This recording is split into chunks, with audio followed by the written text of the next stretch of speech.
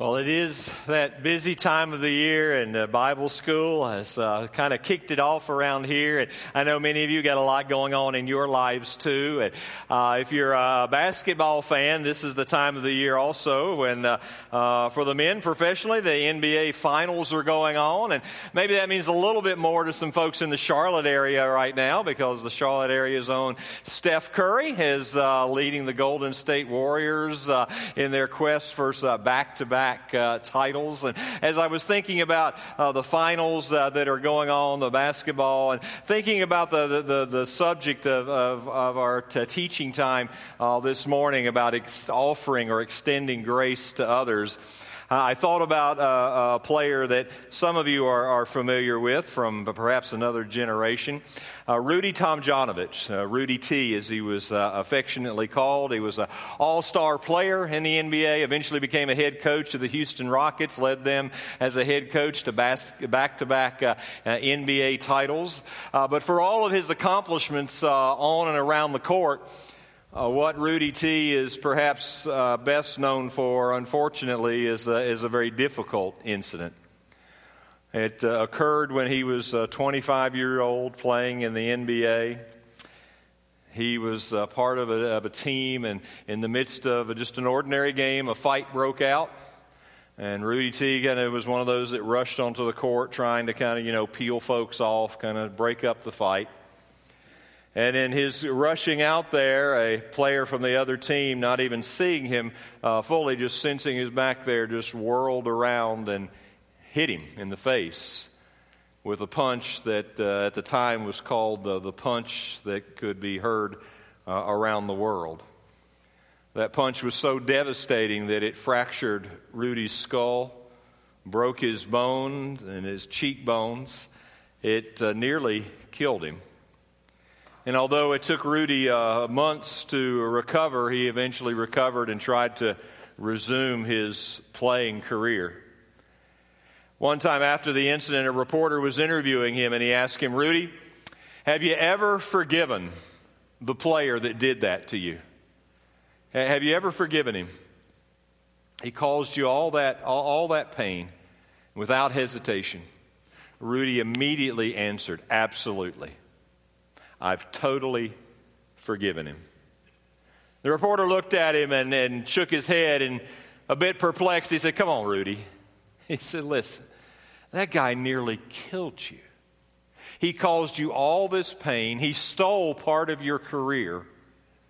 Do you mean to tell me you don't have any anger, any hatred, any bitterness toward this guy?" Rudy smiled and said, "I don't have any at all." The reporter stared at him in disbelief. And he finally asked, "Rudy, tell me, how'd you do it? How could you possibly forgive that man who hurt you so badly?" It was Rudy's response. "I knew if I wanted to move on with my life, I had to let it go. I didn't do it for him. I did it so that I could be free." What Rudy T realized is what many of us come to realize in life's journey.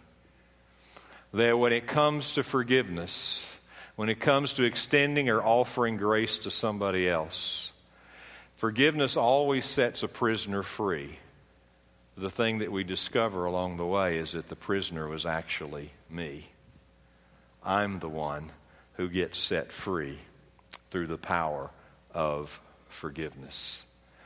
And perhaps that's one of the reasons that God's Word calls us over and over and over again to be people whose lives are marked not only by receiving God's amazing grace, but offering that grace to others. Ephesians 4:32, one of the many, many examples in Scripture. "Be kind to one another, tender-hearted, forgiving one another, as God in Christ forgave you." But here's what I have found through the years of walking alongside people is that while many folks, particularly if you hang out at church every once in a while, we tend to give a head bob to forgiveness. We tend to like the concept and are kind of for it in a sense. But what happens is that when it comes into our lives, when that hurt and the pain and all the messiness of relationships and lives enters in. And then when we try to actually engage in forgiveness, sometimes it gets all knotted up. And what I have found is that a lot of the reason that it gets knotted up is that there are a lot of people, including a lot of people who hang out at church, who have a lot of misunderstandings, a lot of misconceptions about the true nature of forgiveness. And because of misunderstandings and because of misconceptions, they kind of end up multiplying misery in their life. And so what I want to do this morning is talk a little bit about offering grace to others. And this is such a deep subject with kind of so many trails. There's no way we could do it justice in a few moments. But I have found in my teaching ministry, I need to come back to this subject regularly because people are dealing with it all the time. And those misconceptions and misunderstandings have a lot of people knotted up in life. And what I hope is that maybe we can clear up a few along the way and maybe point you toward at least the beginning of the pathway toward genuine forgiveness. And so maybe since we're talking about misconceptions, it might be good just to start off with a quiz this morning, all right?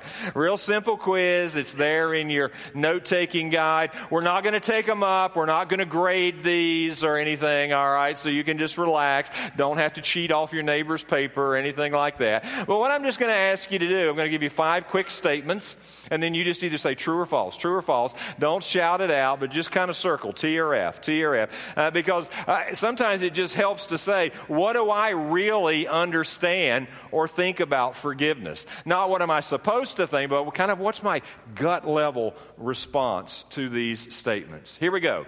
First one, a person should not be forgiven until they deserve it. A person should not be forgiven until they deserve it. True or false? Second question. Forgiving includes minimizing the offense and the pain caused. If I'm going to forgive, I got to kind of minimize the offense. Third, forgiveness automatically includes restoring trust and reuniting a relationship. Is that true or is it false? Have I truly forgiven if the relationship's not restored? Fourth statement, you haven't really forgiven until you've forgotten the offense. Sometimes the shorthand of this is forgive and forget. You haven't really forgiven until you have forgotten the offense. Fifth statement, last one we'll look at. When I see someone else hurt, it is my duty to forgive the offender. When someone else has been hurt, it's my duty to forgive the offender. Right? I kind of hold your answers kind of in queue there, and we'll unpack them here in just a moment. But again, I want to revisit the foundation. Why are we talking about this? Kind of what's the standard of forgiveness? Colossians 3, bearing with one another, and if one has a complaint against another, forgiving each other as the Lord has forgiven you, so you also must forgive. Think about the Ephesians passage, the Colossians passage. You put that together with a whole lot of other passages in Scripture. And it's just a reminder that for those of us, as we're talking about this amazing thing called grace that God visits in all of our lives, this multifaceted jewel, in the same way that we have been offered grace, we've been offered forgiveness by God, God desires that we offer grace and forgiveness to others. So God was kind of the standard setter. God's the trailblazer. God is our model for offering grace and forgiveness. And it is as we are recipients of God's amazing grace that we are empowered to offer that grace to others. But if we're going to do it, we got to know what we're doing. We kind of got to know what we're talking about. So let me spend just a few moments kind of talking about the negative, what forgiveness is not. And then I want to shift gears and kind of give you at least a beginning point for kind of the trailhead, if you will, of this pathway toward forgiveness. Forgiveness is not a lot of things that sometimes in our culture, even church culture, people assume it to be. First of all, forgiveness is not earned or deserved. It is not something that I earn or deserve by my behavior or by my apology or by penance or whatever it may be. In fact is, if you look at the way that God forgives us, it's quite the opposite. We could never earn it. There's nothing I could do to ever earn God's forgiveness. There's no amount of good deeds that I could do that would somehow, God would look down and say, he did enough, he deserves to be forgiven. No. Forgiveness is not about something earned or deserved. If we only offer forgiveness to people who earn it or deserve it, we're not going to be given a whole lot of forgiveness, are we? And we sure aren't going to be receiving any along the way. Forgiveness is not earned or deserved, but it does not also, it's not about minimizing the seriousness of the offense. And this is what I find sometimes folks struggle with. I say, if I forgive, it's almost as if I'm saying that didn't matter or that didn't really hurt. And because it did matter and because it does hurt, we don't want to go down that pathway of forgiveness. That's not genuine biblical forgiveness. Please understand, when God extended grace to us, He wasn't saying, wink, wink, it's no big deal. I mean, sin is a big deal.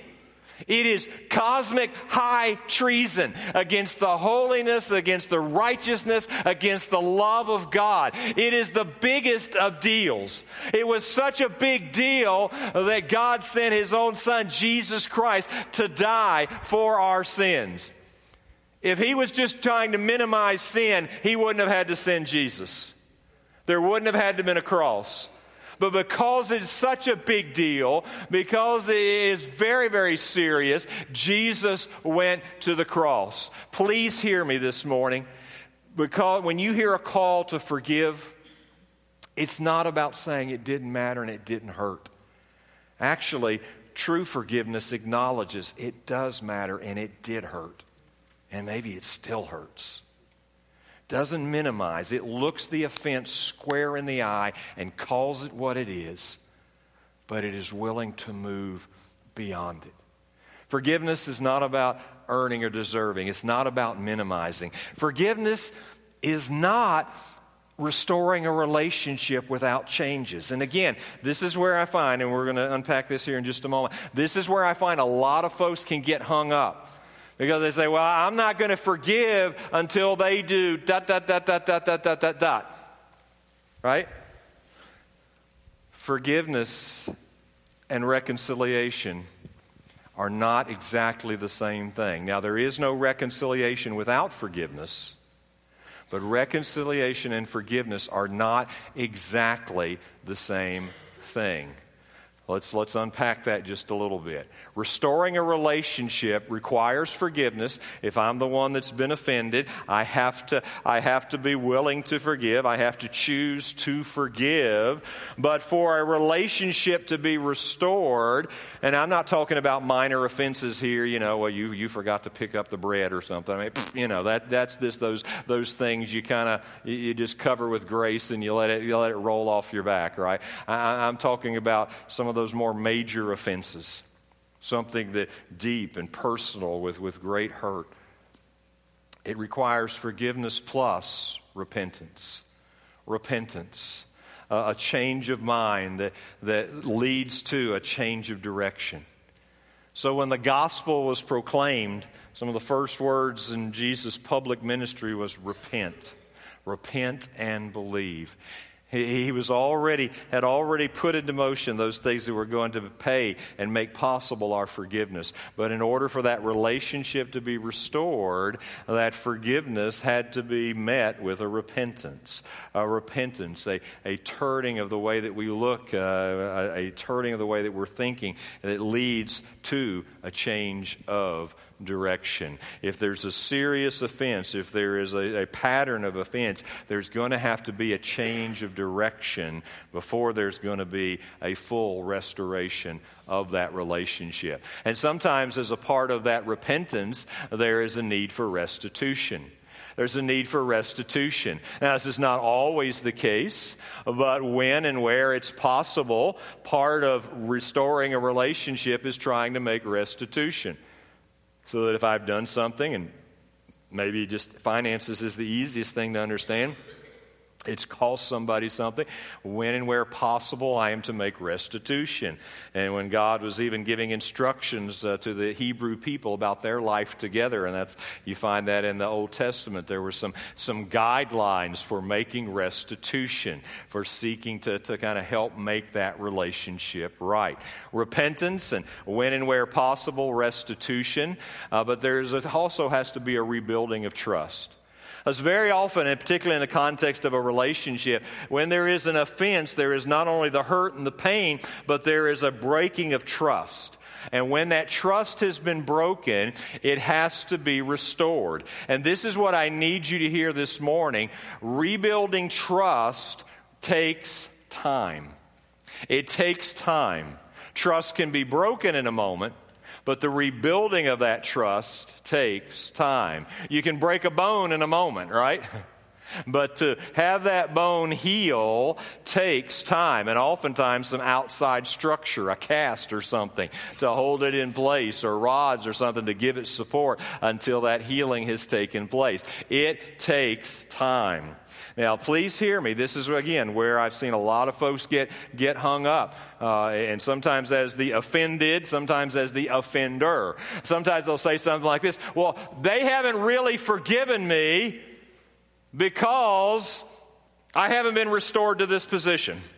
Or I haven't been entrusted with this level of responsibility or trust again. Or they keep asking these questions, or whatever it might be. That doesn't mean they haven't forgiven you. That just means that you have to rebuild trust. Forgiveness can be extended in a moment, but trust has to be rebuilt over time. That goes back to that repentance. Has there been a change of direction, and does this change of direction continue over time? Forgiveness and restoring the relationship are not exactly the same thing. Sometimes when teaching on this, I'll use this phrasing. Forgiveness, if I'm the offended one, forgiveness depends upon me. Reconciliation depends upon we. There has to be this meeting of our lives for this relationship to be fully restored. Forgiveness is not the same as reconciliation. Fourth, it is not. Forgiveness is not forgetting what happened. Again, I have talked with too many people who they've heard that phrase, forgive and forget, and they are beating themselves up. I can't forget it. Well, please understand kind of what that terminology means. It doesn't mean that somehow you push the delete button and that's removed from the file of your brain, all right? In fact, in many ways, that's not even physically possible, right? But it does mean that even though I may have a mental recollection of it, I'm not going to continue to think about it. It's not going to be something that I continually have front and center. It's not something that I'm going to continue to have as kind of the first part of our relationship going forward, that I'm going to move beyond that. When Paul wrote to the Philippians, he talked about forgetting those things which lie behind. It's not that he couldn't remember those things.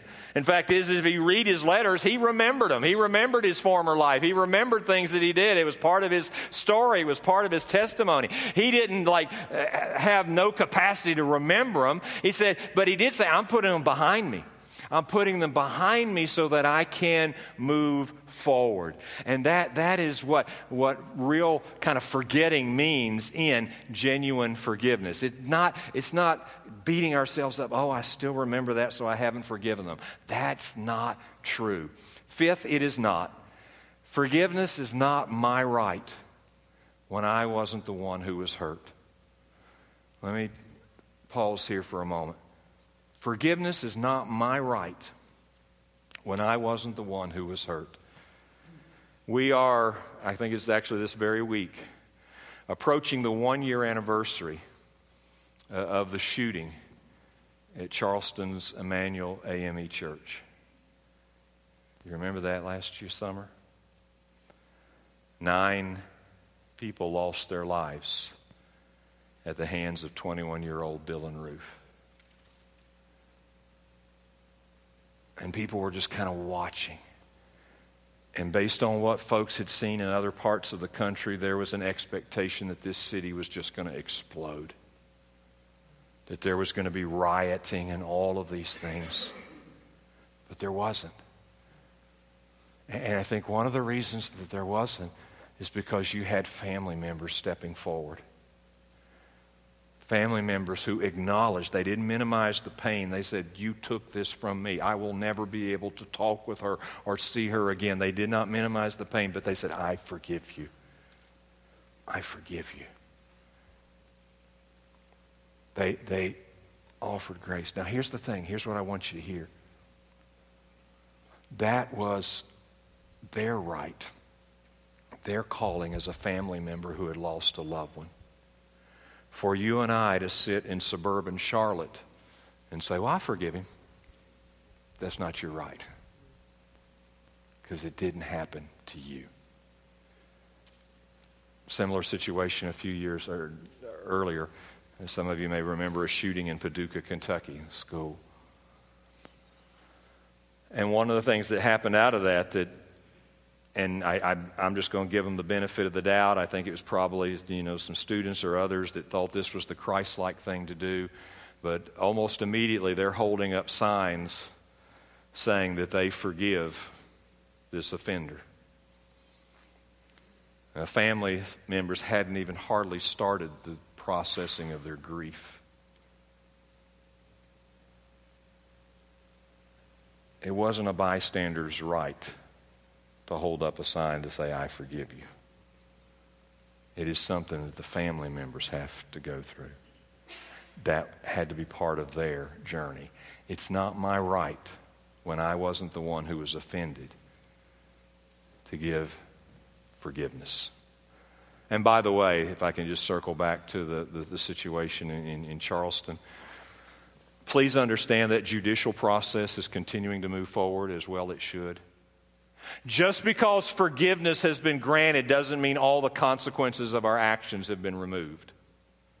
Just because someone forgives us doesn't mean that there are just inevitable consequences. There are things that are natural outgrowths of sometimes my sinful, selfish choices. And when that happens, I am still very likely to experience and have to endure and maybe have to live with the rest of my life some of the consequences of my choices. Forgiveness does not remove automatically all of the consequences.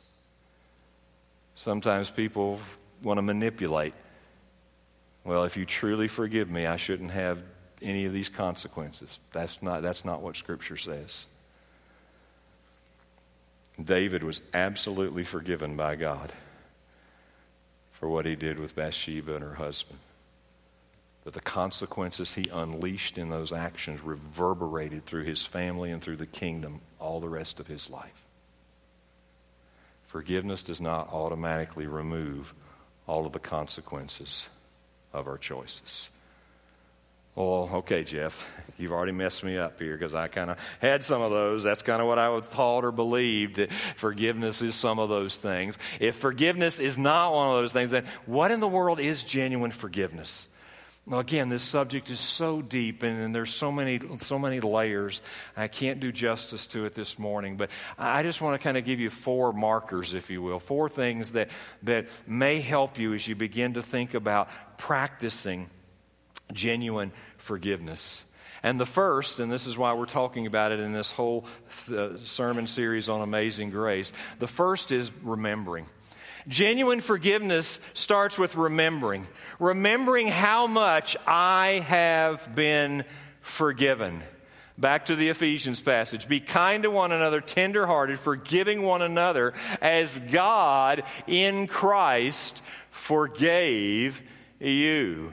So it always begins by remembering. When I remember how much I have been forgiven, it gives me the motivation, it gives me the empowerment to be able to extend grace, to be able to extend forgiveness to others. When I tend to forget how much I have been forgiven, when I tend to forget the seriousness of my offense and my sin against God, I tend to get much less forgiving to others. The more I remember, the more forgiving I become. You remember one of the parables that Jesus told? He talked about this guy who had this incredible debt. I mean, it was such a huge debt that if he had 100 lifetimes and worked those 100 lifetimes and gave everything back, he still would have never been able to repay the debt. I mean, it was this unbelievable debt. And the guy in authority, the king, the holder of the debt, forgave him. And then what was shocking was then this guy gets out. He's been set free. He gets out and he finds somebody that owes him in comparison just a little thing. I mean, I'm not saying it wasn't a debt. It was a debt. But compared to what he had owed, it was nothing. And he's raking this guy over the coals and going to force him to pay it back and going to throw him into prison and all these things. And in the story Jesus told, the holder of the original debt hears this and ends up hauling that guy back because he didn't remember.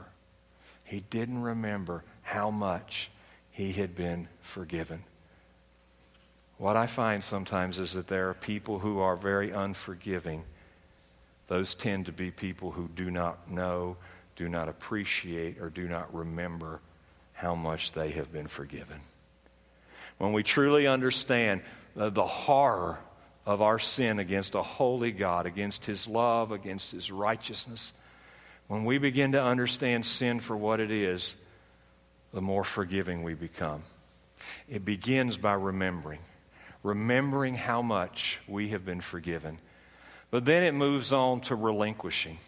Genuine forgiveness includes relinquishing my right to get even. Paul wrote to the Romans, if possible, so far as it depends on you, live peaceably with all. And then he gives some counsel. This is going to help you to be able to do that. Beloved, never avenge yourselves, but leave it to the wrath of God. For it is written, vengeance is mine. I will repay, says the Lord. When Paul was writing about love, one of the characteristics, one of the markers of love is that love keeps no record of wrongs. Does that mean that we forget all the wrongs that were ever done to us? No. It just means I give up, I release the right, I relinquish the right to get even. There is something in us that in our flesh there's retaliation, right?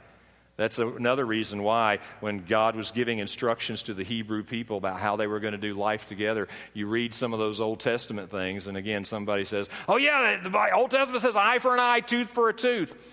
That wasn't saying you have to do this. This was actually a limiting thing. It was to limit the vengeance. It was to limit the amount that somebody would seek to pursue in trying to exact justice along the way. He gave those guidelines, and not to say you have to get an eye for an eye, but to say that you don't go beyond this. Don't continue to seek this vengeance along the way. Well, let me try to talk about it in these terms. Relinquishing my right to get even, again, doesn't say it isn't hurtful, doesn't mean it doesn't demand justice. It just says, God, instead of seeking this myself, I'm going to release them to you. I'm going to relinquish this to you.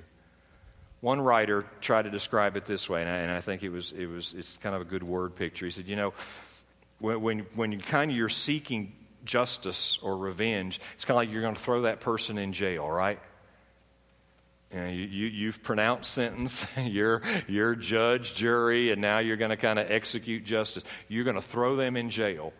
But here's the problem. You're also the jailer. And the only way that you can keep them in jail is you have to continue to be there 24 hours a day, 7 days a week, 365 days a year. You have to keep showing up to keep them in jail. Part of forgiveness is transferring them to Jesus' jail. It's just saying, God, I'm going to relinquish my right. It's not about me seeking vengeance. I'm going to turn this over to you. God, I'm going to trust you with this hurt. I'm going to trust you with this offense. I'm going to trust that you're going to deal with it in a perfect way. You're going to deal with it with your grace, with your mercy. You're going to deal with it with justice. God, I'm just going to relinquish this to you. Let me go back to Rudy T. Forgiveness always sets a prisoner free, only to discover that the prisoner was me. There are some of you here that have been occupying the warden's seat for a long, long time. And maybe what's beginning to dawn on you is that you're actually the one that's still captive. And until you're willing to transfer them out of your penal system and relinquish them to God, you're never going to be set free. Genuine forgiveness remembers. It remembers how much I've been forgiven, but it also relinquishes. It comes to the point of it's willing to move on. Charles B. Flood wrote a book, Lee, The Last Years, talking about Robert E. Lee. And he's reported that after the Civil War, Robert E. Lee was visiting some folks in Kentucky, and there was a lady there who took him to the remains of a grand old tree in front of her house. It would, who knows how many years, perhaps hundreds of years this old this tree was. And she was so bitter, and she was crying over this tree, and its limbs and its trunks had been destroyed by Union artillery shelling, and it was just standing there as this testimony of the wrong. And she was bitter, and she was kind of wanting Lee to kind of join in the crying or condemn the North or something. And after a few moments of looking at the tree, Robert E. Lee turned to this woman and he said, "Cut it down, my dear madam, and forget it. Cut it down and move on."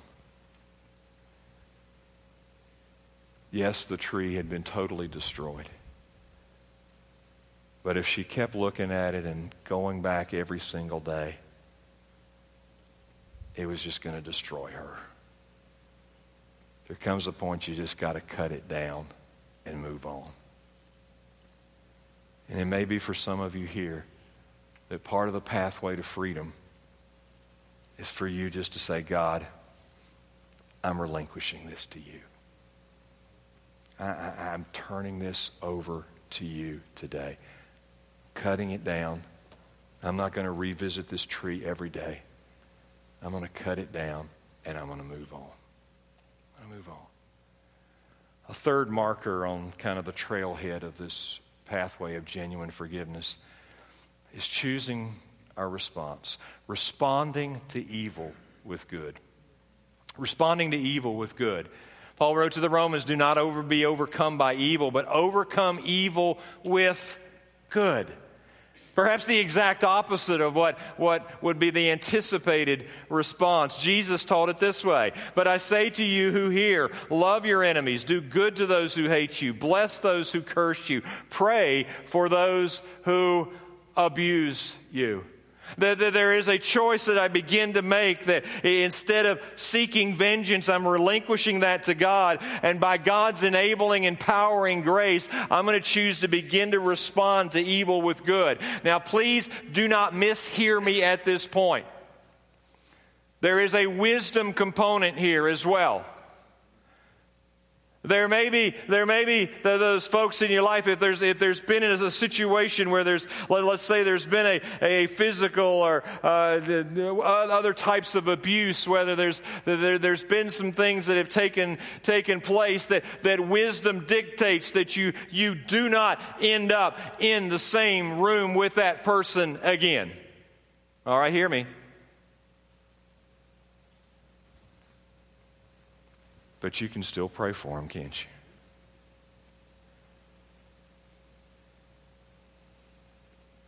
you? You can still choose not to curse when their name comes up. Wisdom dictates there's some boundaries. Forgiveness doesn't mean you just throw all that out.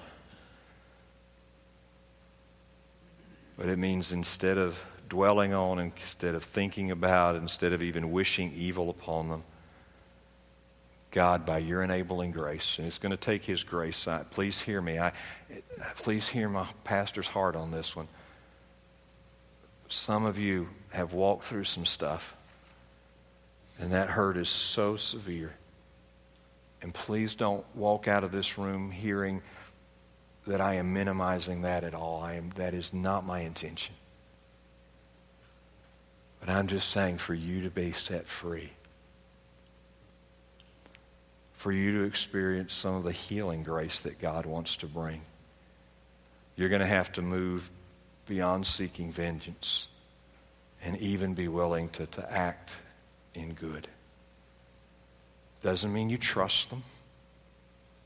That trust may never be rebuilt.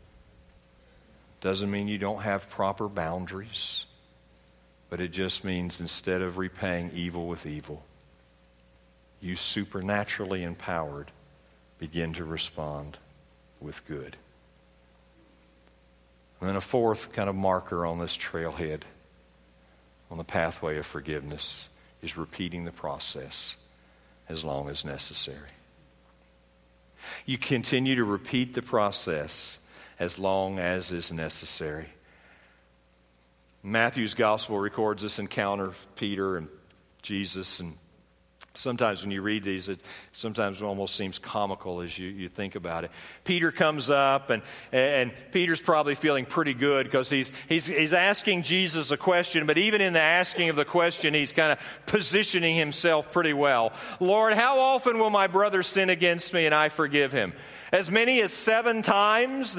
Many folks feel like the common religious teaching of the day was about half of that or less. And so Peter's seeming real big at this point. He's thinking, man, watch this, guys. I am one spiritual dude, right? I'm going to ask him this, and it's going to be like twice of the religious standard of the day. And Jesus says, I do not say to you 7 times, but 77 times. Some translators even talk 7 times 70. Now, please hear, Jesus wasn't saying, now I want you to carry a notepad with you, and it is 1, 2, when you get to 78, that's it, no more. No, it was this word picture of you just keep going. You keep repeating the process. You keep releasing. You keep relinquishing. You keep responding. You keep remembering along the way. One of the things this reminds us of, and again, this is one of those misconceptions, forgiveness is not just a one-time event. I said earlier, forgiveness can be extended in a moment, but that doesn't mean that moment doesn't have to be repeated. Forgiveness oftentimes has to take place again and again and again. So that when that comes back to your remembrance, and again, this is where I find people beat themselves up. They said, I thought back here, I genuinely forgave them, but now I heard this, or something happened, or their name came up in a conversation, and I got flooded all over again with these thoughts and emotions, and I must not have really forgiven them back here. No. You just have to repeat the process. Every time it comes up, you have to repeat the process. You have to remember how much you've been forgiven. You have to turn them over to God. You have to choose how can I appropriately respond to evil with good. You have to continue to repeat the process. It may not happen in just one cycle. The author of Hebrews says, strive for peace with everyone and for the holiness without which no one will see the Lord. It's something we have to strive for. It's a continuing effort. It's not just a one-shot deal. It's something we strive for. And then he goes on to say, see to it that no one fails to obtain the grace of God, and that no root of bitterness springs up and causes trouble, and by it many become defiled. Can I just speak to you out of years of walking with people? I've seen some very good people, some very smart people, some very intelligent people, gifted people get their life tangled up with a root of bitterness. Because somebody did something, somebody said something, something happened, and it was clearly wrong. It was absolutely an offense, sometimes almost an unspeakable one.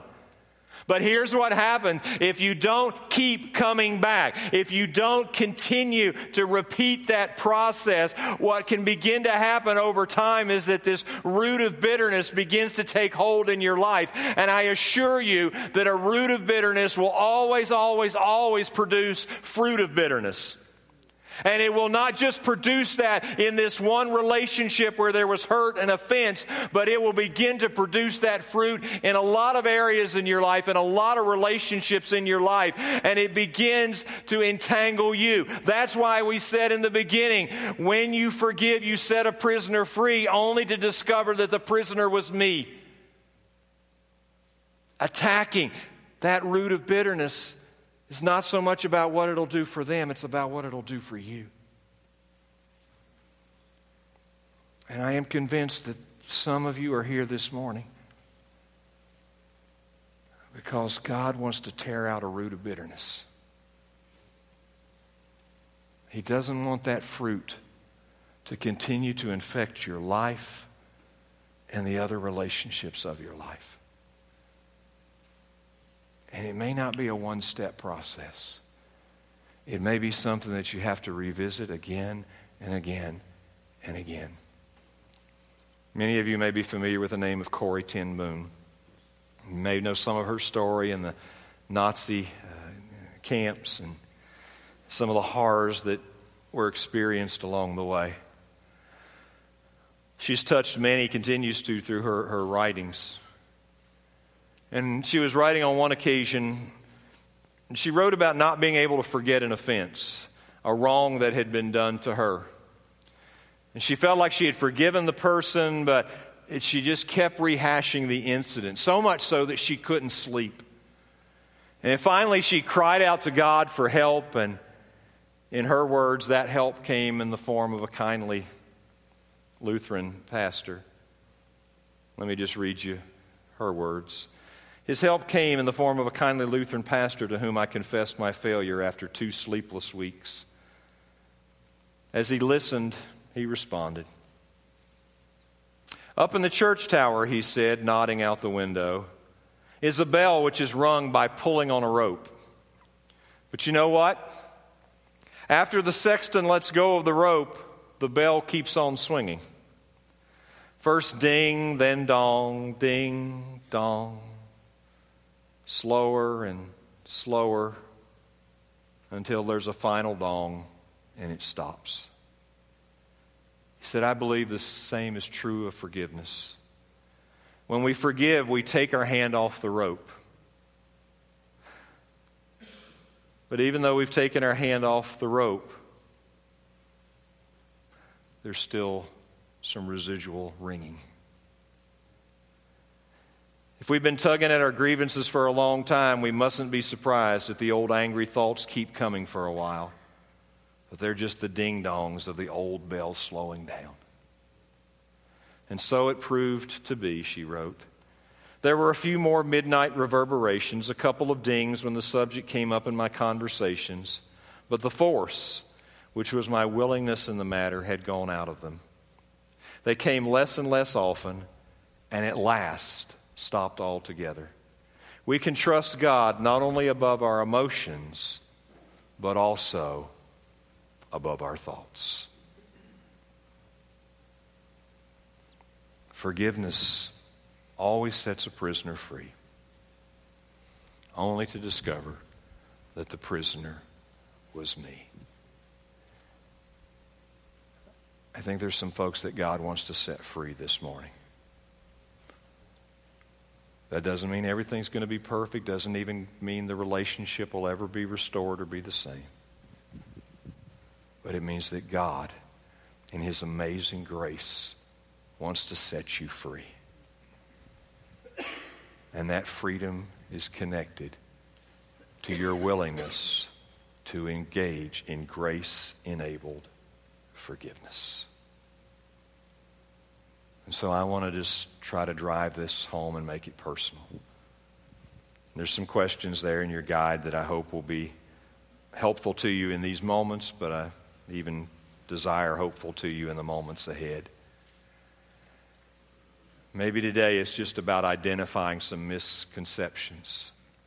Misconceptions that you have about forgiveness that maybe have been at work in your life for a long, long time. And maybe today there's just some of God's truth that you need to replace some of those misconceptions with. That's just going to be a huge step forward for you, just to replace some misconceptions with truth.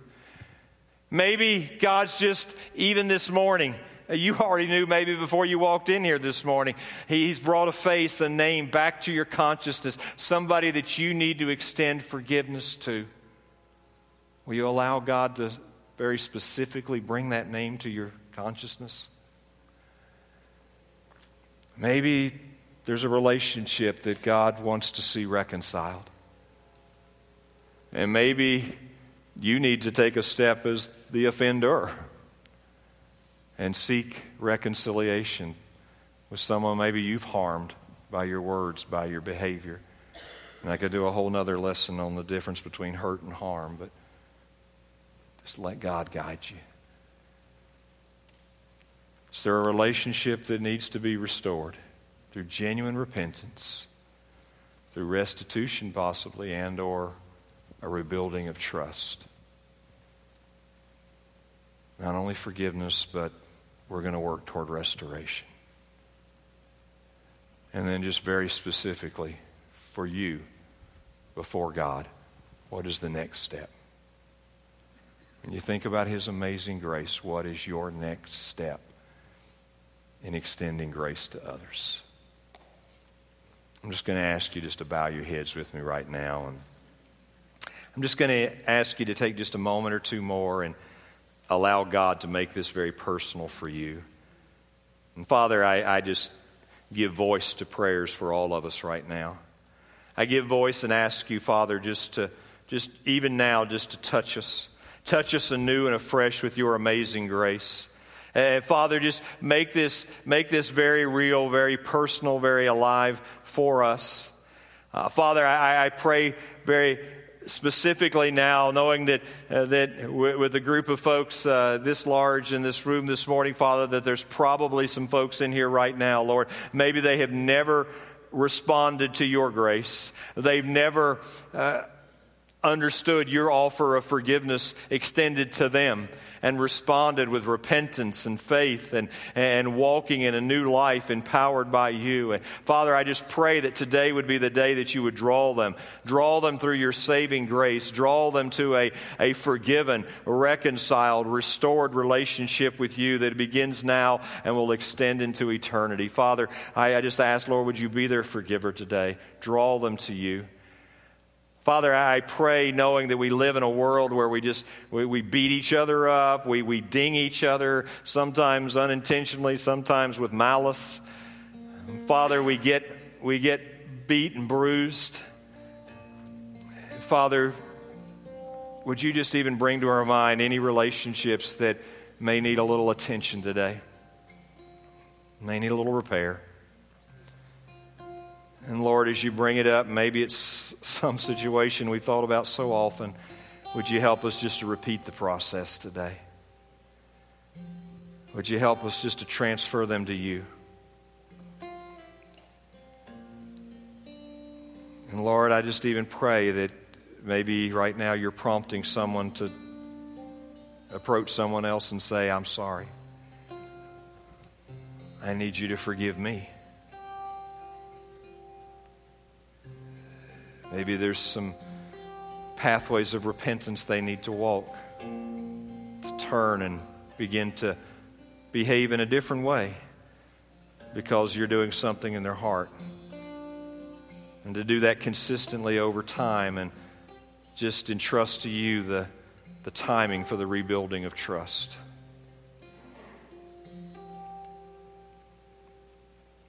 And Father, would you just help us to get crystal clear on what the next step of obedience looks like for us before you today. As you just continue to sit before the Lord, we just have a few moments remaining.